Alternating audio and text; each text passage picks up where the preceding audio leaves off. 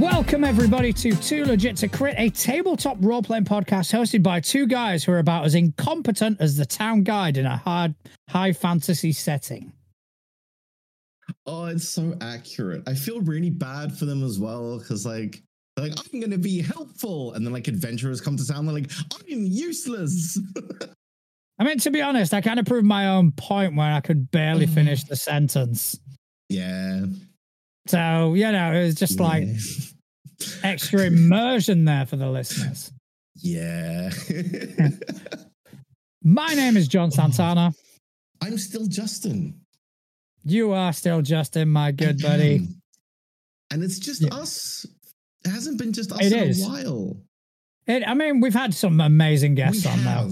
We've met some awesome people. We've learned some awesome stuff as well. And it's been great, but it's nice to get back to usual. It's getting back to you and I where we can, waffle on and make each other uncomfortable as much as humanly possible. Exactly. And, we can get back to pretending we actually like each other, which, I mean, that's it. That's really the hardest part of this job. It is. Just kind of going on there and just kind of going, for fuck's sake. Deep down, me and John actually fell out about 2 weeks after we started the podcast. We haven't actually spoken in person. It's all been a lie. So this is all smoke and mirrors, folks. This is all... the show must go on. Yeah. Not since Vin Diesel and The Rock has there been such a feud in entertainment as my God, you did not just compare us to Vin Diesel and wait, who's who in this situation? Would you be The Rock or Vin Diesel? I would have to pull for The Rock because I can't fucking stand Vin Diesel. See, I get that. However, you do wear far more of the merch. You do far more of the socials. I just kind of swing in, make an appearance, and swing out. So I think, in reality, you're the Vin Diesel of this franchise. I could be the Vin Diesel. Yeah, I think I may be. I'm The Rock. Yeah, And what can I say except you're welcome? And I could just say family and Corona. Family. That whole thing about people taking the piss out of the family, that annoyed me, and I'll tell you why. Because, did you see all the memes about family after one of the Fast and the Furious movies? The thing that annoyed me the most about it is that Chris and I were making that joke about 3 years prior to when those memes came out. And it's like, you fucked. That's our joke. And then you have to stop it because it was mainstream now, and that's it. Then we had to stop saying it because then we were copying a fuck that shit. No. How have you been though, man? I've been really good, man. I've been really good. Doing a lot of work behind the scenes, a lot of production. Again, we kind of I'm having to dig into new skills and stuff like that. So. The first episode, the bind one we did, taking far longer than I expected it to take, because again, it's a learning process. But I've gone back and forth between do I add sound effects, do I add ambience, and in the end, I've gone for no. I am not going to. I have remastered the audio. I've made us sound a bit clearer and a bit better, and that's it. That's it. Though, right? That's on brand for us. That'll do. I mean, there's so many actual plays out there that that put all these sound effects in and all this. The amount of work that goes into producing each episode. Yeah. I found out the other day that some podcasts cut out filler words. Yeah. They do. To be fair, if I did that, then our runtime would be about 30 minutes. It really would. So I can't in good conscience do that, to be honest. You'd be cutting out 90% of the content. I would be cutting out 90% of the content. What else did I get up to? I got up to quite a few things. You guys played some games.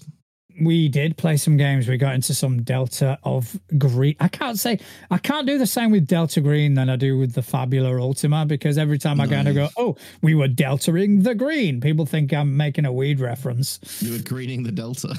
I was greening the Delta. I like that. I do like that. That is better. Yeah. But yeah, so we did play some Delta Green. Because things. I got the update when I was at a work meal.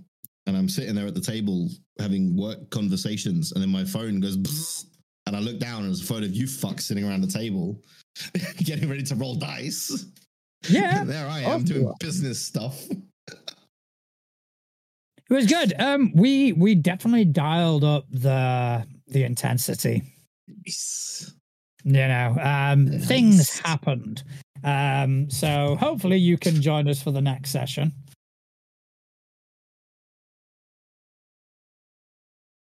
I'm disappointed. I'm disappointed. I'm going to kill your character off screen. That's fine. I have a backup. Is your backup you? Yes. Well, that character's going to die. Oh yeah, that character's dead. So we'll discuss. He just doesn't know it yet.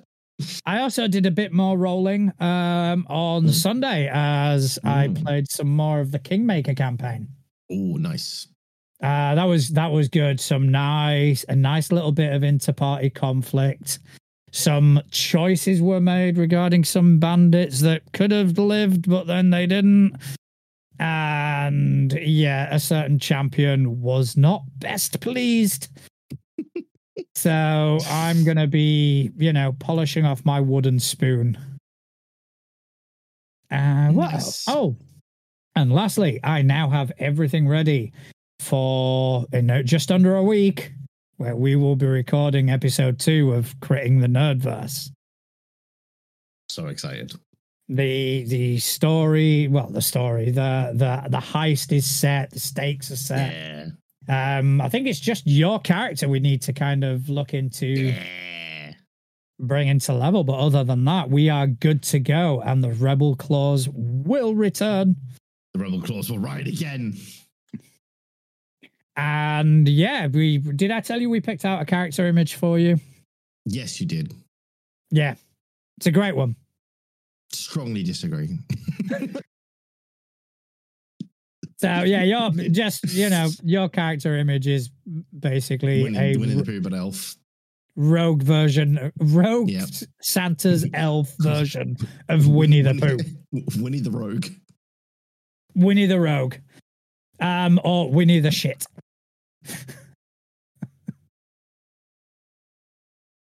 Oh my god. Well, I have not rolled any dice this week, apart from I have been dabbling in some character building. Oh, character building.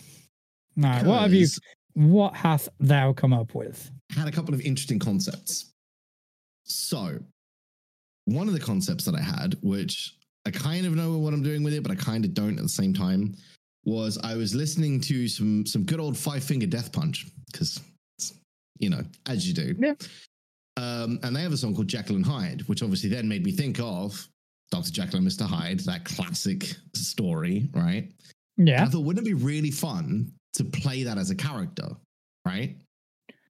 So a really intelligent, scientist-y guy, but when combat begins, he loses his shit and he turns into this monstrosity, right? Right. Now, 5e has a class that would be perfect for it, and it has like shifters as a race as well.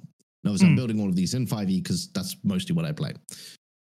So the class would be an artificer or artificer, depending on how you pronounce it. Everyone pronounces it differently, it seems. Because I say artificer. Well, that's because you're a weirdo. But they have a subclass called alchemist, who basically they mix potions and stuff like that, which I think is perfect for the whole, Dr. Jekyll element, right? But one of the really cool things with the Artificer is their melee combat isn't done on strength or dexterity. They can roll their intelligence modifier for their attacks and stuff. Right. So I think, again, that kind of means I don't have to like have two really high stats and have him be like super butch, but also really clever. Like he can be this weak, frail looking guy, but when combat hits, he's still effective in combat because he uses his intelligence rather than his strength, right? But he still hulks out and turns into like, because he's got the shifter race, he still has those like animal-like appearance and he shifts into that animal form. So I thought that'd be a really cool concept. I think you'd probably do better in Pathfinder with that. Probably. Because in first edition you had the vigilante class, which you effectively played two characters. You played your social persona, then you played your you played your Bruce Wayne and your Batman, and they were very, very distinct characters. So you could effectively just have your two characters. In second edition, it's not so much a class as it is an archetype, but it functions a very similar way. So I think that would probably lend it better to what you want to do. But you could always port something over to 5e. I mean, there's God knows people do it all the time. Homebrewed everywhere, as well. But that's not the character that I'm most excited for. Now, I have been obviously staying in hotels a lot, as you know, which means I've had a lot of spare time to basically binge watch Netflix, Amazon, Disney Plus, etc., etc., etc. Insert streaming platform here, right? Yes. So one of the shows that I watched fairly quickly was the show called The Bear. I don't know if you've seen it. Is that the chef? It's about chef. Yeah, basically, he inherits his brother's restaurant and he's like trying to turn it into it's like a sandwich bar that he inherits, but he tries to turn it into like a Michelin star restaurant, right? Okay. And it kind of got me thinking about a really cool character concept of a guy whose sole purpose of going adventuring was he had a restaurant. It got terrible reviews from the critics because the menu was just unoriginal and uninspired. So business slowed down, restaurant failed. So he's like, nah, screw this. He's going out adventuring to try and learn new recipes and figure out new recipes and stuff to open a new restaurant. And that's his whole purpose of going out, is he wants to try like using ingredients like goblin meat or dragon meat, stuff that's never been used before, to try and create these recipes. So with the eventual aim of he wants to open a 5-claw restaurant, which in my head is like a Michelin stars, right? I know Michelin stars only go to 3, but it's 5 claws. Fuck you. Yeah, in your narrative, it's 5 claws. I can get behind that. Yeah. So that's what he's after, right? Okay. And I was actually talking about this with one of our regulars, Daryl, and we kind of spiced it a little bit as well. So because obviously he's constantly scribbling in this like big leather tome, right? And I decided to build him as an artificer as well. I've kind of gone down a bit of an artificer rabbit hole recently. Right. Because there's a few things that artificers can do that are quite cool. But I also really like the concept of, because he's got this big leather tome and he can cast magic and all this sort of thing, people just think he's a wizard. So they sign him onto the party thinking he's a wizard, but he's not. He's just a chef. I mean, I was going to mention this, but Couch has mentioned it in the chat. That concept Dungeon is quite delicious.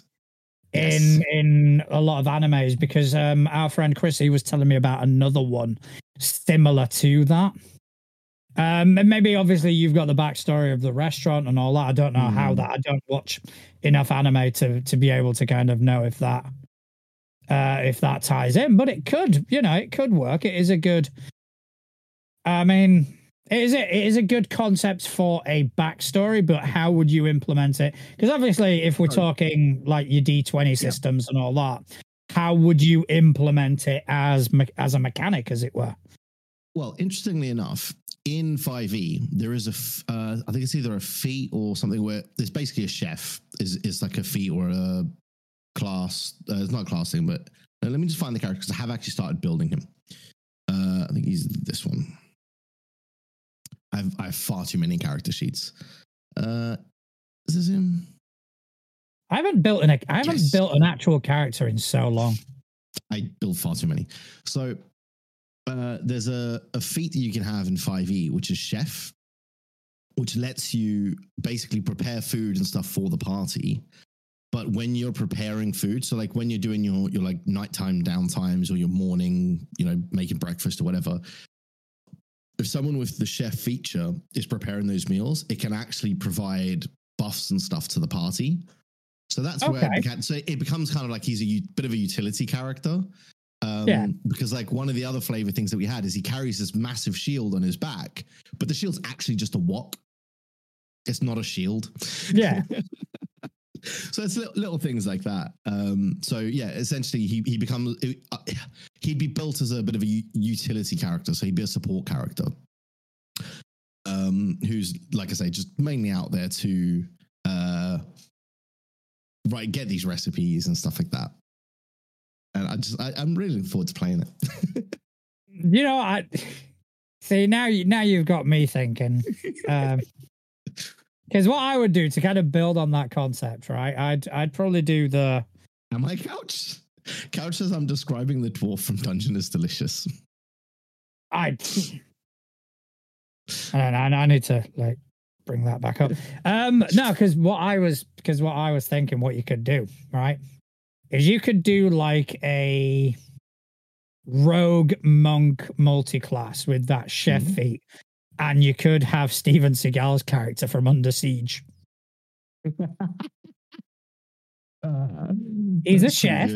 He does knives, and he kicks the shit out of people. Yeah. I think that's going like the other way there. That's like Chef who's just kicking the shit out of people, rather than Chef who's kicking the shit out of people to cook them. Right? Because basically every time we kill something, unless it's like human or elf or, insert generic playable race here, I'm cooking them. Yeah, but I mean, to be honest, let's play devil's advocate in a high fantasy setting.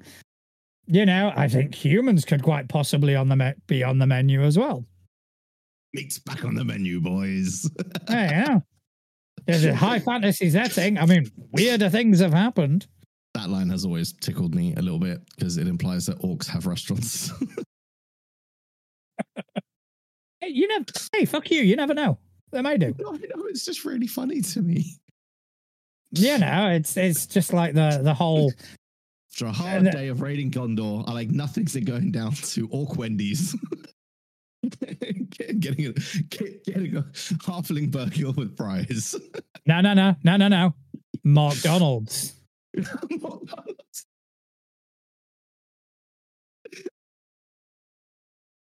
Burger Sauron.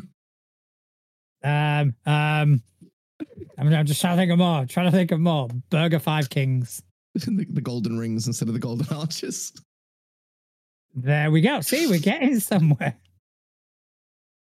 Oh god, we're building out an entire fantasy fast food franchise. But yeah, I definitely want credit for McDonald's because I think that's fucking brilliant. Oh, okay. Yeah, so Couch has just sent me a picture of the dwarf from Delicious Dungeon, and yeah, it's that, except I wasn't gonna play a dwarf, but yes, it's basically a dwarf walking around with a wok on his back. Fuck's sake. Well, that's you anime. I mean, to be fair, it's anime and everything has been done before in anime. Yeah, it's true. It's true. If you think of it, there's an anime for it. 100%. It's kind of like the non-porn version of Rule 34. Yes, it's exactly what it is. Yes, exactly. Frieza did it. Well, did Frieza do this? Yep. Okay. Oh, that's the character. Okay, fair enough. It does sound kind of cool.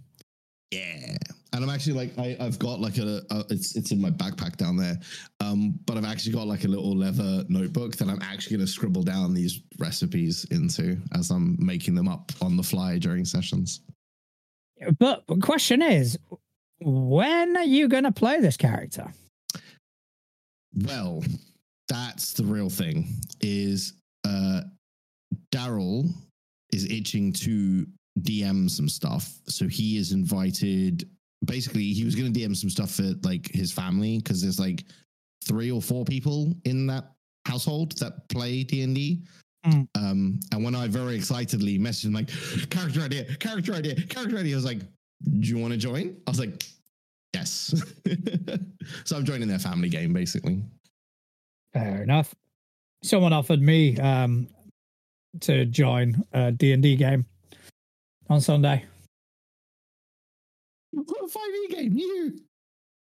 Yeah, they was like, "Hey, yeah, we're missing players. Do you want to play?" I went, "What are you playing?" They went 5e. I went, "Nope." No. How about no, Scott? So yeah, that's something that happened. Yeah, good time. They clearly don't watch the show. They clip. Exactly. They're not fans. You should have been offended. You should have been offended. Like, how dare you? How dare you not watch the show? Either that or they're confusing me and you. Yeah, swap this round. Yeah, names do begin with a J. I'm just saying. They're mixing up The Rock and Vin Diesel. Easily done. Both big bald men. It's easily done. Easily. I'm balding. It's fine. I'm not. I do have a few years on you though, so this is true. You do, yeah. Yeah. Yeah, look at that. I hit 40 with a full head of hair and a full eyesight. And then as soon as 40, it was like, you know what? We've come this far. We're done. Bye. Yeah, so you're gonna need glasses, you're gonna need to start shaving. Punishment. We had a good run. It was good while we lasted. We held on as long as we could. That beautiful black Spanish hair is no more. Peace out, bitches. Right. I do believe that you had some topics for us this week. I did. It's just you and me, and we don't have a lovely guest to occupy most of the time. No, I do. I do have a topic. And this is something that kind of occurred to me when I was on Casual Yelling podcast. And we were talking about tabletop role-playing games. We were talking, about different systems and this, that, and the other. And I said something that it was a bit off the cuff at the time. And I didn't really give it much thought. And the more I've thought about it, the more I've kind of gone, yeah, that's actually a point. There is something to that. And my question that I pose to you, Justin, and the listeners is, are GMs necessary in Pathfinder and 5e?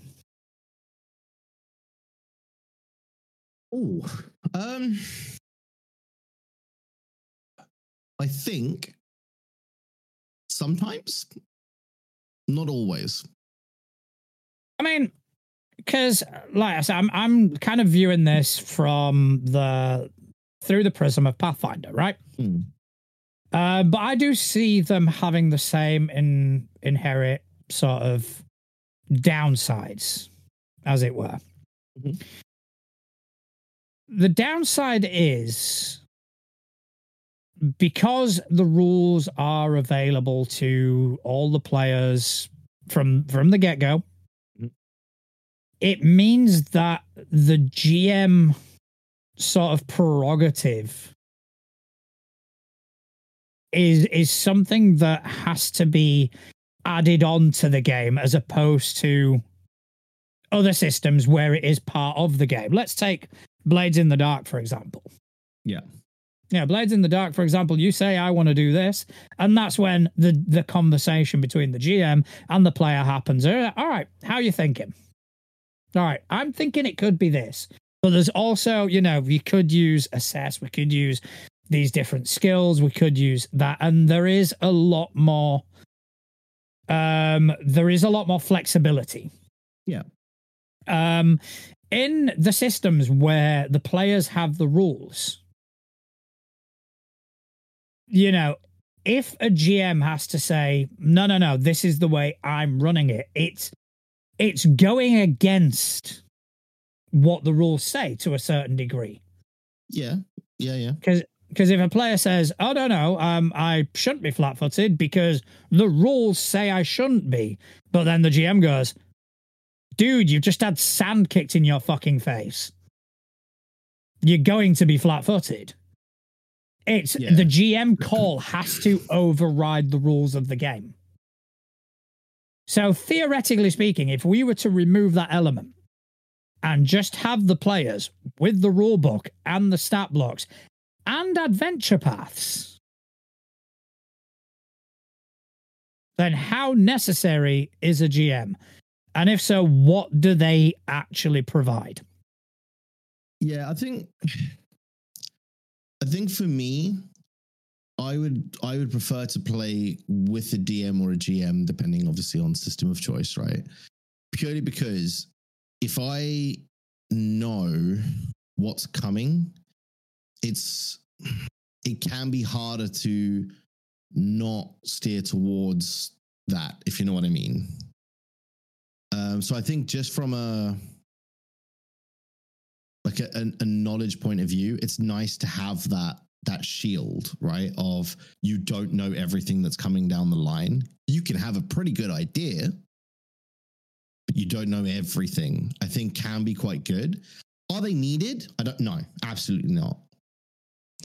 I still think they are valuable to a degree, but absolutely. I mean, you could people in the chat are saying you could do it with, AI. You could probably DM a campaign through the AI tools that are out there now. But likewise, with the number of like random roll tables and encounter tables and stuff like that, no, absolutely, you could run an entire campaign without anyone sitting behind a screen, because you would just be, traveling down a coast. Okay, roll on the coastal encounter table. Okay, this is what we're encountering. Cool, let's fight. And you just take it in turns to also play the bad guys, right? Who would voice your NPCs? Couch asks. Well, I mean, without me at the head of a table for Pathfinder, not all the NPCs will sound like they're from Yorkshire.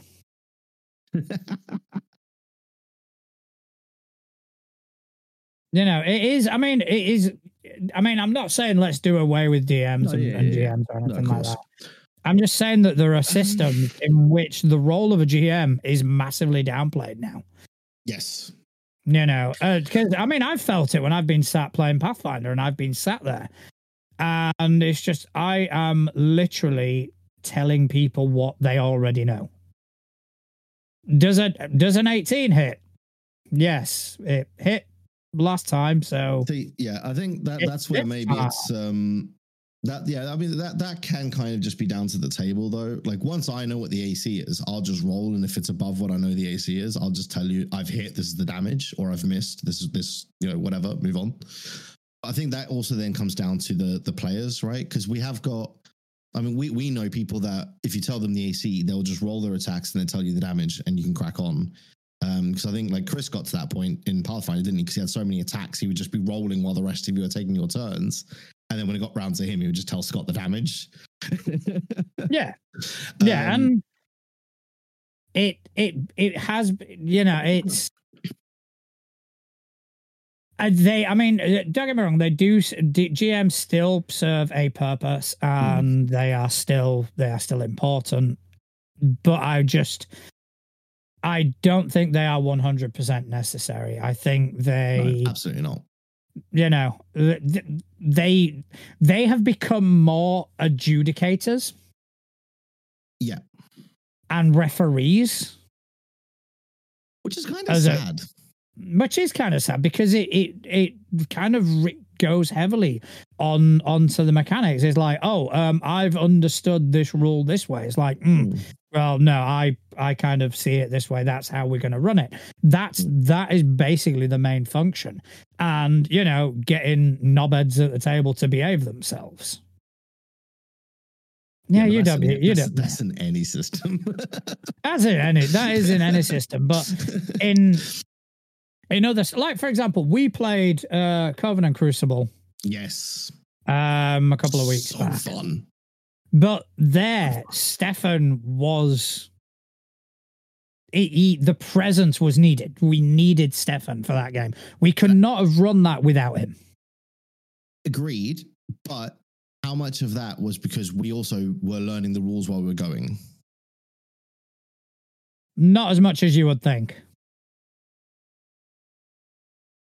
Not as much as you would think, because it's not a pre-written story. There was no pre-written module. It was Stefan reacting to what we did.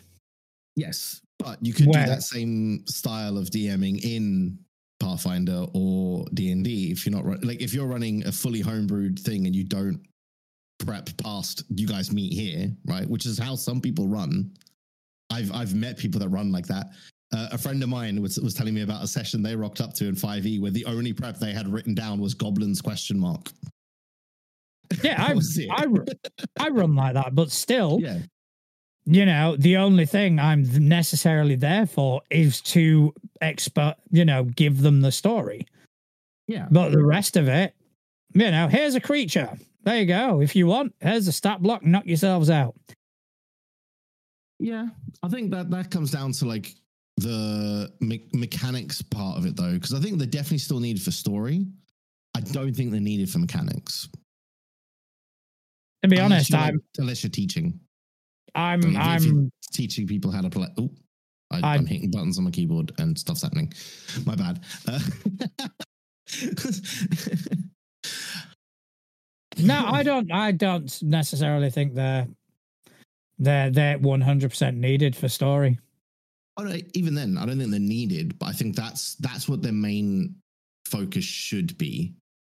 I think the problem that we've had is, especially with things like, you know, Pathfinder, not so much 2e because that's quite new, but like D&D as a whole, Pathfinder from like first edition, people have had so long to play with those rules that they've started to get into but if you read it this way, you know, like the language police have come around and be like, well, technically that could mean this, right? And I think given enough time with a system, people will start to do that with another system. I think it does. I think those systems, I mean, this is kind of a bit tangential, but I do think those systems promote an unhealthy style of play. Yeah, absolutely. You know, I think they do create this sort of, we're going to milk the system. We're going to milk it for everything it's worth. We're going to, optimize. We're going to tweak and this, that, and the other, which if you're into that, great, go play Warhammer. No, because Warhammer's on dice rolls and we know that dice don't like me. Dice haven't been too bad to you lately. No, I think we played a system where mediocre rolls are good. Because that's the thing, I don't roll terribly, but I roll like between like 5 and 10. And that's the difference, you know what I mean? Because the only time dice have been good to me was when we played Common Crucible, where those mid-tier rolls are god-tier rolls. Aiming for that 13. Exactly, yeah. And that's a very common roll for me. I think anything between 5 and 9 is a common roll for you. It is, and that's why the dice looked like they were being friendly to me. They weren't. Being just as cruel as ever. That was a really cool fucking session, though. It was so good, and I can't wait for everyone to see it because I want to talk about it more. Yeah, let me get this producing done. Back to the topic. Yes, back to the topic. I mean, again, I don't think they're necessary. Like, I think we can agree on that. They're not necessary. Like, I could pull out for 5e, for example. I've got Xanathar's, which has got tables and tables of like pre-gen encounters, and then you would just need the monsters manual to find the creatures, right? The books that you could buy, they're like 30 quid a pop. Done, right? And you could run loads of sessions just from that. I think what you would need is you would need a story to go along that. And that's where I feel like someone needs to be not necessarily guiding the story, but someone needs to be putting that story in front of you, because otherwise there's not really why are you just walking down this coast? Like, what's the purpose for it, right? And that's where I think having not necessarily a DM, but like a storyteller that's guiding, giving you a reason to go to that beach and have that encounter. Because otherwise there's just no purpose to it. There's no reason behind this group of characters coming together and doing this thing. I still think that within Path, like for example, one thing that Pathfinder is famous for is the quality of their adventure paths. Mm-hmm. I think get a bunch of players, get them to crack open a book and run it. Then you do run into the problem of they would have knowledge that they shouldn't have. Doesn't matter. It would with some people. I want to do the experiment. Like it could absolutely work, but I think you would have to have the right players for it to work. I personally would hate that. If I knew everything that was going to happen in the story ahead of time, I would hate that. Because it would be like reading a book you've already read, right? You know the twists, you know like for example, like if you had like that NPC betrayal, you know it's coming. But the trick is to not read ahead. To actually read through the story. You have to sometimes though. Like not the way those adventure paths are set up. I mean, I don't know about the Pathfinder ones, but quite often, like you do have to read ahead a little bit in some of the 5e ones because there'll be like calls to other pages and stuff like that. So I think it would have to change the way some stuff's written, but I think it's going to be one where you'd have to have either the right, like the AP written the right way for that to work, or you would need the right kind of players that aren't going to be too bothered about having more information than they should have. Couch just put it in the chat, and I was actually going to say it. It's like an old school choose your own adventure. You see, I hated those books. I hated them with a passion. No, you just start. You start at the beginning, and you go through it. I hated those books, so I'm going to do it. And that's what I'm saying. Like, it absolutely could work. It's just I would hate that as a player. Like, if I sat down at a table and everyone's like, "Right, we're going to read the book together," I'm going home because it just wouldn't work for me. Now, one day I'm gonna do the experiment. Well, don't invite me. I'm gonna prove the point of kind of going. These systems have taken on a life of their own. I mean, like I say, I think it can work. I just don't think I would enjoy it personally. The only thing that I think that you would be missing is someone pre-preparing stuff like maps and whatnot. But again, it just becomes clerical work. Even then, though, like that's normally what I do anyway. I'm the one, like, of all the people that I've played with and stuff, I think I'm probably the one that prepares maps and minis and stuff more than anyone else we've played with. So I think that isn't where I'd miss it as a player, because as a player, that's not something I've had a lot of, if you know what I mean, right? Because like all the DMs I've had, like like you, Scott, Couch, Chris, you're all very much, we'll just get some dry erase marker and sketch it out while we're going. Yeah, that's the fun way. No, exactly. And that's what I mean. It works great, but that's what I mean. Like in terms of prep, that's like that you could do with the way you're saying of doing it, right? You turn to the page, oh, there's a dungeon, let's sketch it out quickly, right? And it would work really well for that. Same as like with my dungeon tiles of, oh, okay, there's a dungeon, let's just plonk the tiles out quickly. Like, that's what I'm saying. It could definitely work. I just don't think as a player I would enjoy it, because I like having someone pointing me in a direction. Otherwise, I feel like there's no point to it, if you know what I mean. No, I'm definitely I'm gonna get it set up. We're gonna give this a go. I'm not gonna be a GM-less Pathfinder. And it's just gonna be, we're all gonna have a core rule book, we're all gonna have a character sheet, and we're all gonna have a copy of a module. And it'll be okay.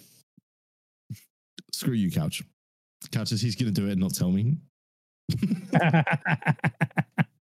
So yeah, that was, it just occurred to me the other day, and the more I realize it, the more in these systems you just become a bookkeeper.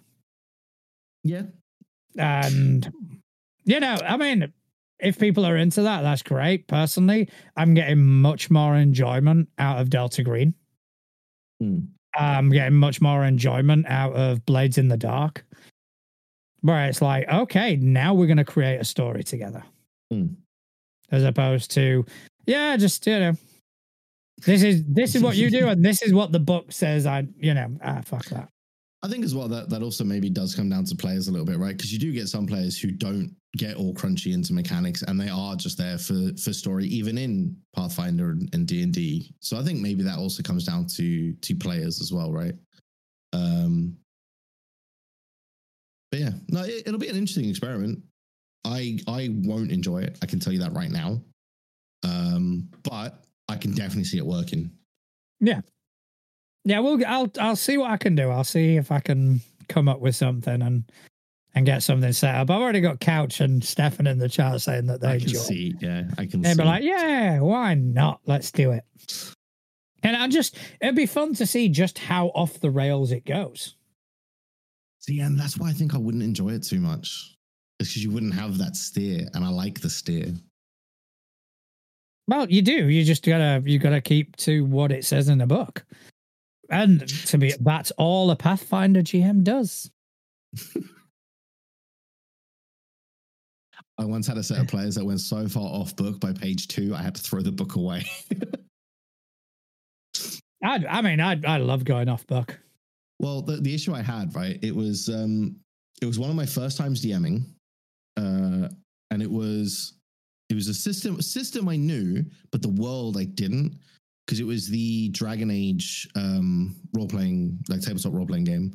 And it uses the Fantasy Age system, right? So it's 3d6, and I know that system. Yeah. So I knew how the system worked, but I know nothing about Dragon Age because I've never even played the video games, right? I know nothing about the Dragon Age world.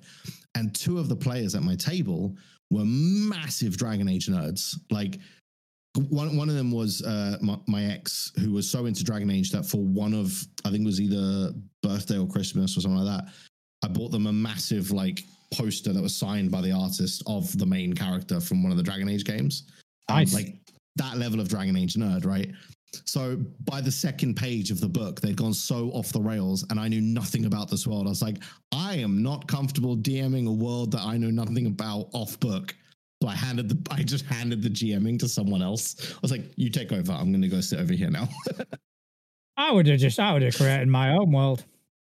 Well, that was the problem with it, is because they were only playing it because it was Dragon Age, right? So I didn't want to take that element away because that's why they were playing it. Yeah, they should have stayed on topic then.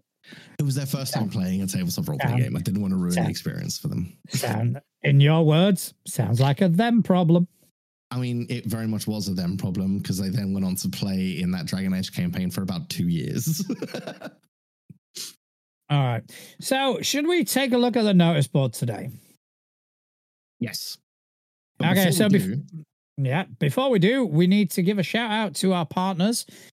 First, it is Deals of Opportunity. So check out Deals of Opportunity. It is an automatic, simple, and free way to save on the tabletop role-playing games you want.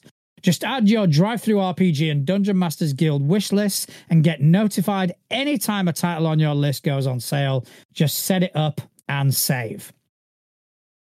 Our second partner tonight is 13th Moon Games.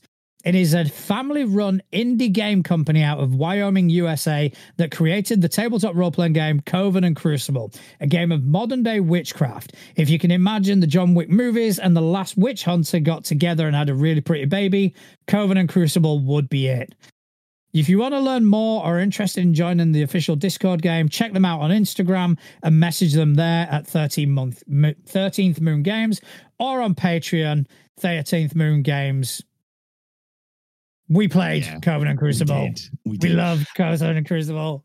Do you know what the weirdest thing is, right? Is I know that we've had that description of it before, but I completely forgot that we'd had that description of it before. And I was trying to describe it to someone because I was telling them like how much fun it was and how awesome it was.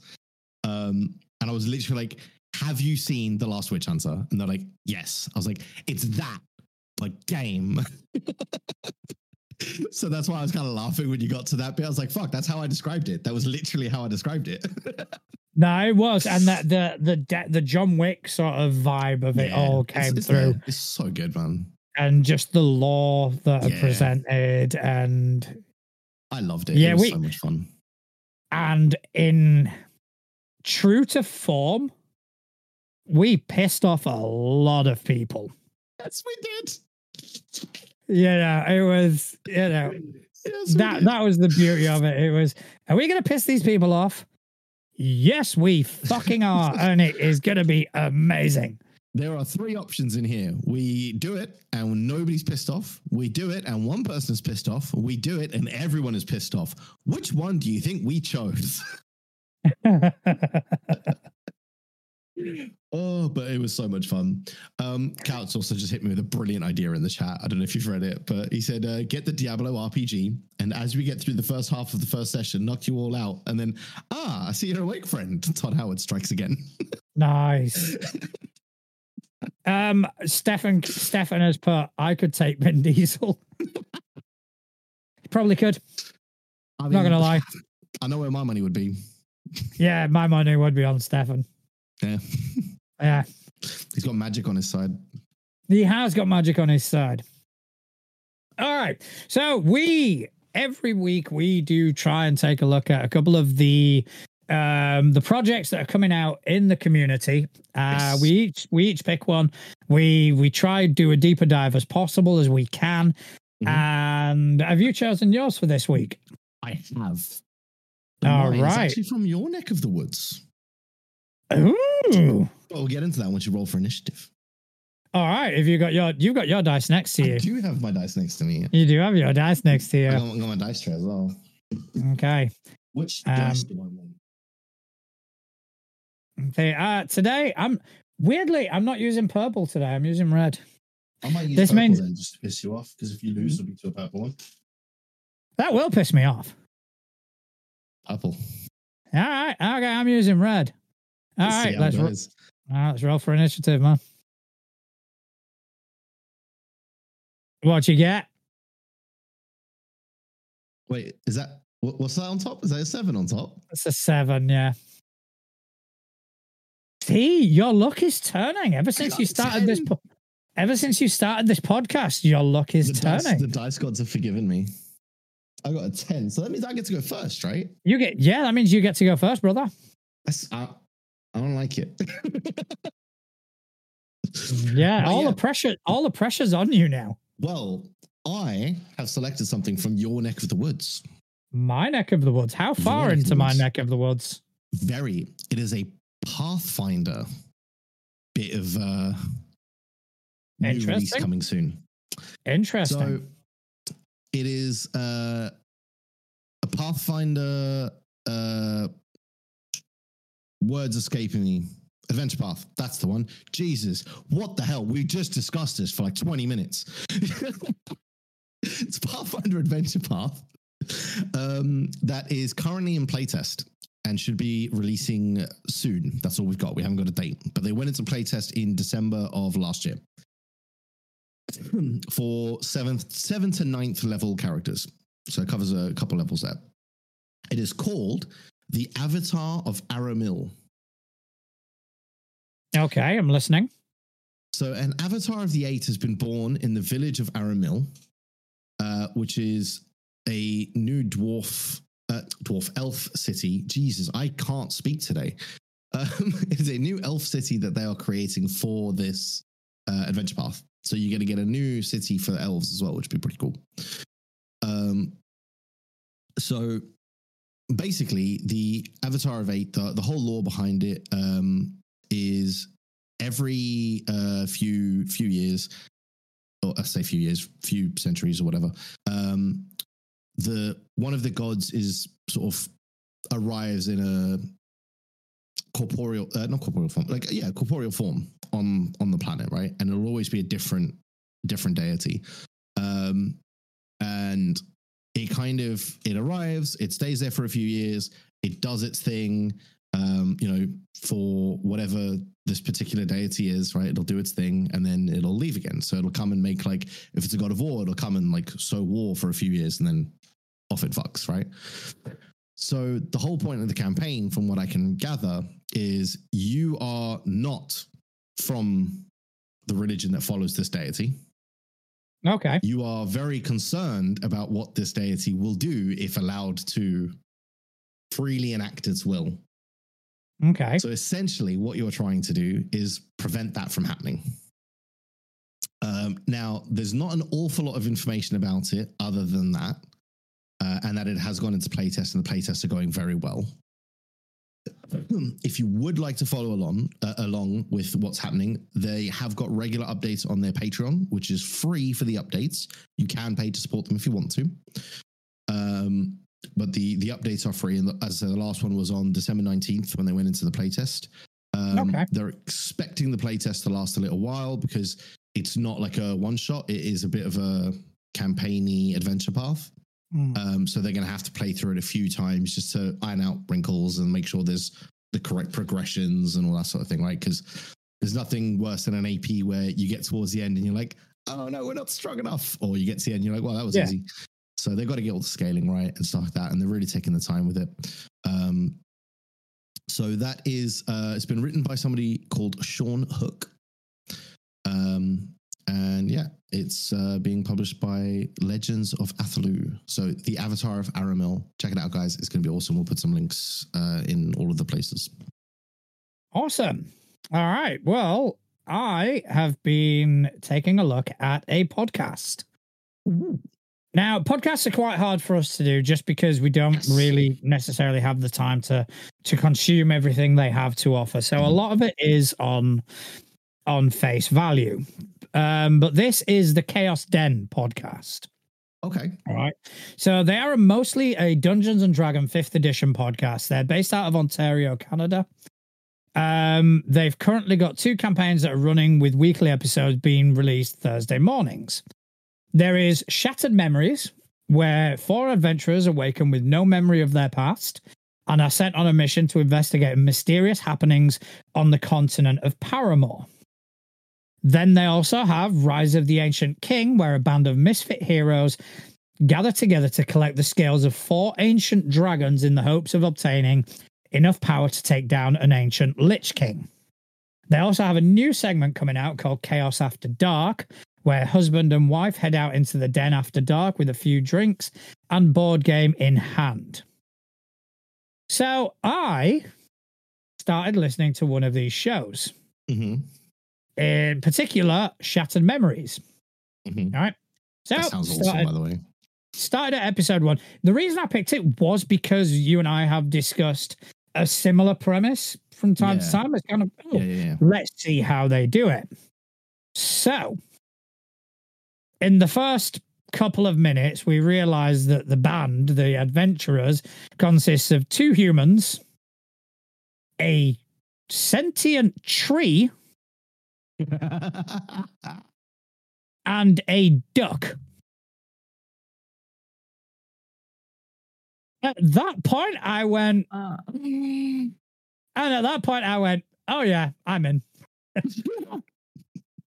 All right, so the sentient tree, very much based around Groot. So it's called Gizmo. Mm-hmm. So all it says is Gizmo. Yeah.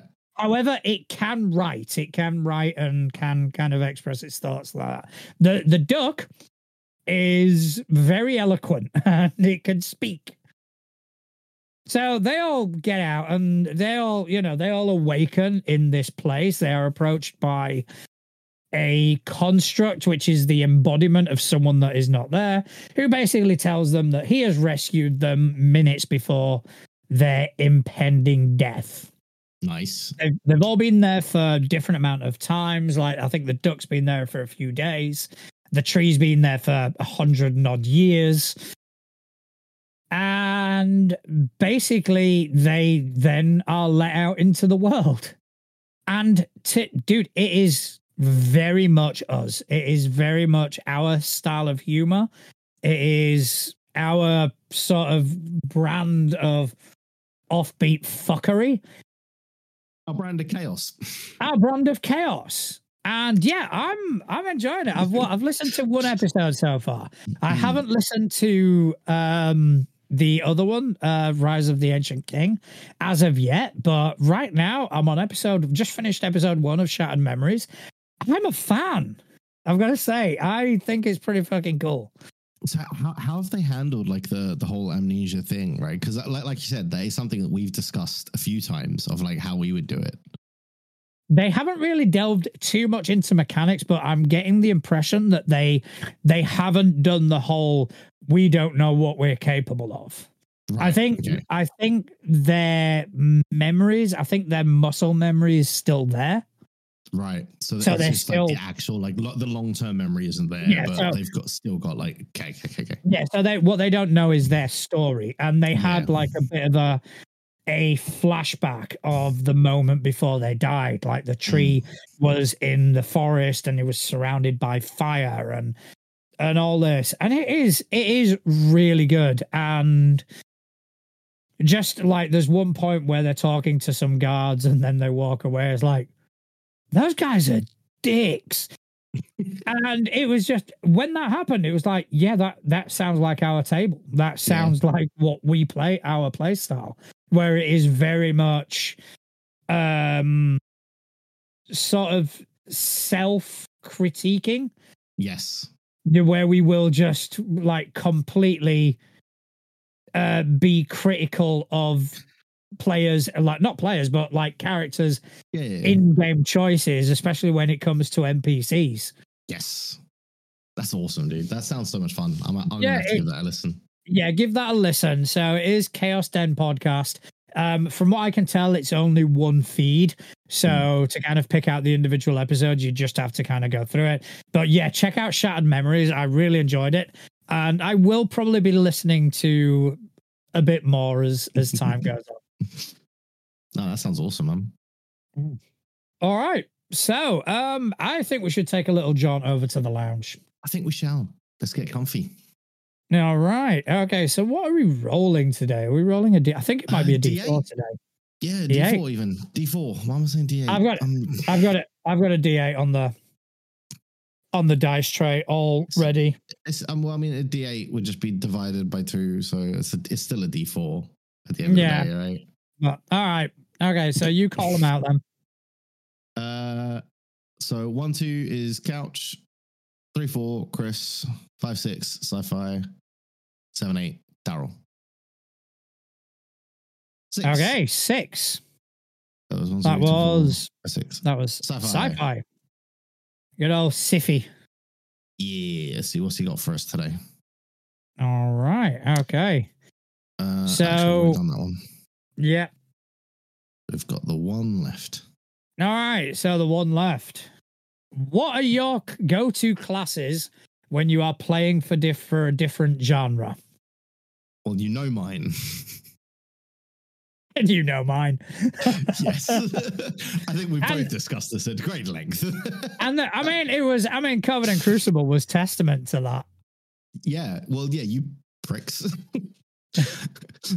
Every single one of you, we're going to rehash my original character. I was like, yes, I'm rehashing mine. So, yeah, for me, it was, because obviously my default character class, if we're talking Pathfinder and that other weird system, is a bard. I've always liked bards. I like the chaos that they bring. I like the ability to kind of twist and manipulate people.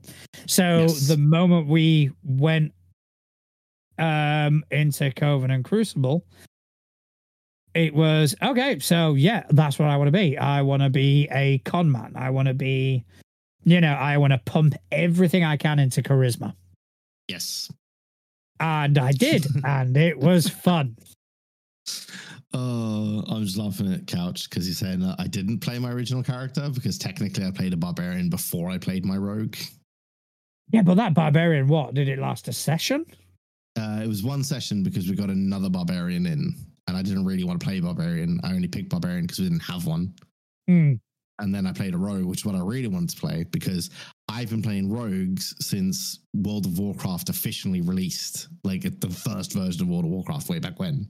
I played a rogue in that, and then when I wanted to play terms of role-playing games, it's like, well, I know how rogues work in general.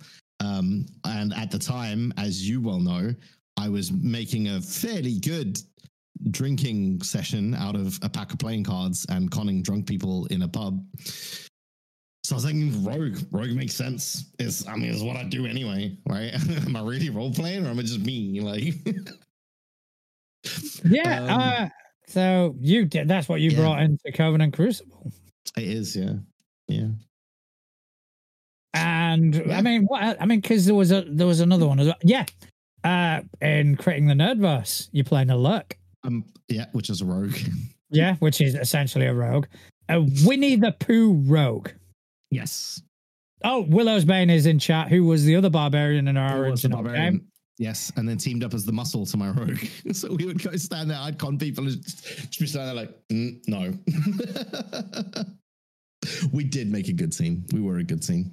But yeah, no, I think rogue is definitely my default. I vibe with them really hard. Like I was just always really into that whole running cons and that sort of thing, right? I've always enjoyed like films where that's the thing, and yeah, that's always the class that kind of screamed at me. So I've always enjoyed playing around with them and fiddling. Yes, I mean, in like, I'm just trying to think of other systems. There's I think in Starfinder, like for instead of a bard, you've got an envoy. You got an envoy. Yeah. Then obviously in Blades in the Dark, you've got the Lurk. There is. Yeah. I'm trying to remember what the other playbook is that Eric is running. He's kind of like the bard type. Yeah, the face. Is it the spider? The spider. Something like that, yeah. It might be the spider. But yeah, that's kind of what I always lean to. I always kind of lean to the overly charismatic. Yeah, the charisma, the deception. And you know, I just pump everything into charisma and just start rolling dice. Like, can I talk my way out of this? Is this a situation in which I can kind of No, you know, I'm going to try anyway. I'm going to try anyway. And if not, I'm going to talk someone into doing something stupid. If I can't talk myself out, I'm going to talk somebody else in. Exactly. That's the logic, you know. Yeah. You just, you know, I mean. And the fact that I got to once again wind up one of Couch's clerics is. Yes. That was just, it was so good to me. I was like with the original group, because I left quite early on. I missed a lot of that because obviously you guys continued long after I went. Like I moved away, right? And yeah, I missed a lot of that stuff of you guys, like all of you in particular, needling away at Couch. I think. So I mean, it you know, Couch gave as good as he got. It wasn't one-sided, but it was an excellent dynamic that I'll always kind of remember. It was, they were friends and they respected each other, but at the same time, it was like, yeah, you know, we're just going to give each other as much shit as possible. And Couch has just put in the chat that one time I'll be the cleric and he'll be the bard. Which is kind of giving me an idea. All right. We play a session where we all swap character sheets. So you play a cleric, Couch plays the bard, I'll play a ranger, Chris can play the rogue. I do feel that ranger and rogue are too similar for it to be distinct. Yeah, but you guys have to swap, otherwise it's no fun. So basically it'd just be everybody watching what Couch and I get up to. I'm oddly okay with that. But yeah, I think that's a very quick question for us to answer, because we are so very, very set in our default class. Now, there are some classes that I've never played that I would love to play. Okay, do tell. I've never played a paladin. and I really want to. Just because I really like the idea of smite. Yeah, I like it. I've never played a warlock. I've built many because they are one of the classes that if you multi-class into, there's a lot of fun stuff you can do in 5e with warlock. A couple of levels into warlock, but I've never like actually played one. I've built loads, so I would love to play one of my warlocks that I've built. And there was another one because I was talking about this the other day. Paladin, warlock, and come back to me on the third, but there is another one. Okay, so Paladin, I'm already kind of playing.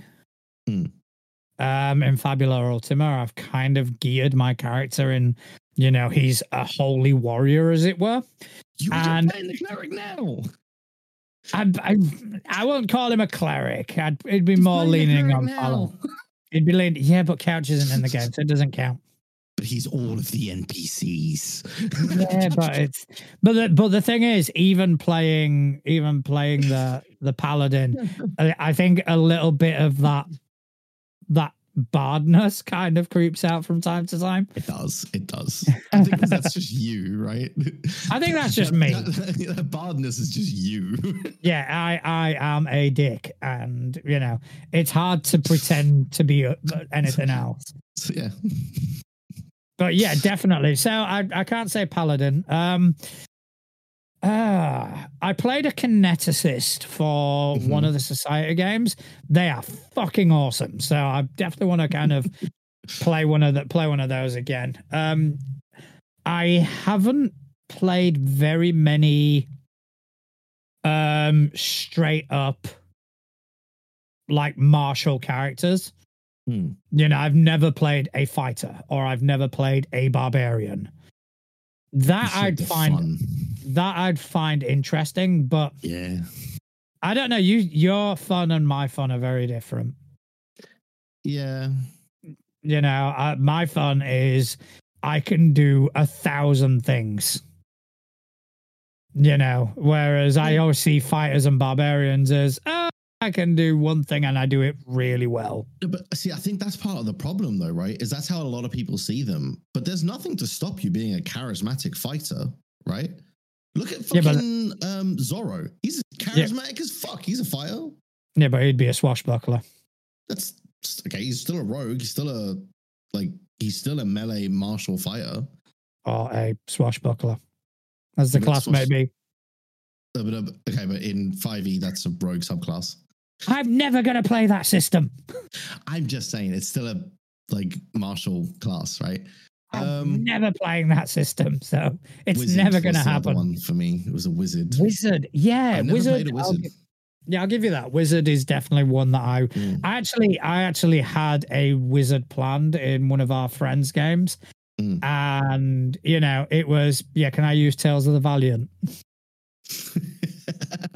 Anyway, yeah, of course. So I was going to bring in a wizard, and I had the coolest character concept.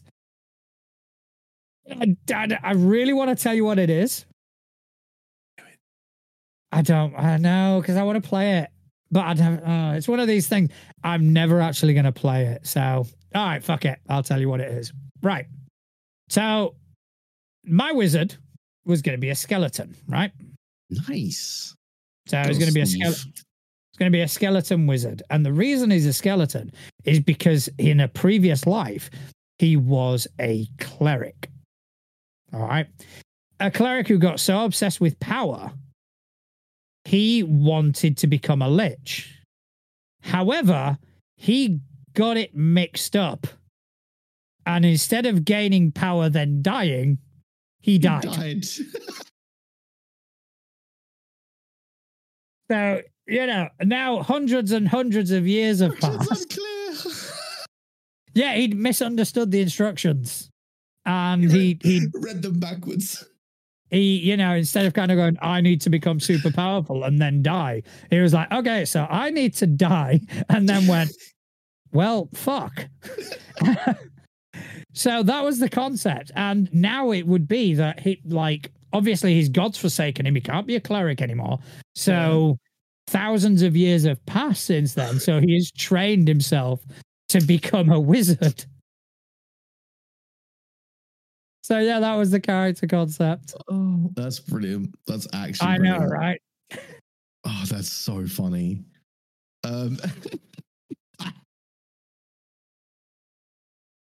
Oh yeah, no, I've again, wizards are ones that I've built lots of because they're fun to take a multi-class dip in when you're theory crafting, like how much damage could I do with this, or how fast could I get, or that sort of things, right?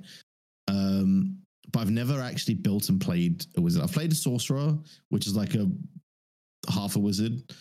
I've played bards. I've played rogues to the nth degree. I've played not paladins. I've played barbarians even. I've played fucking everything else. I've played clerics. I've played druid. Druid's fun, shapeshifting and shit. But yeah, those are the three classes though that I would love to play. I think in a future time. All right, well, we'll look into it. Right now, you've got a social media manager to play. You've got a social media manager to play and a fighter of sorts. Yes. So yeah, well, let's focus on them for now.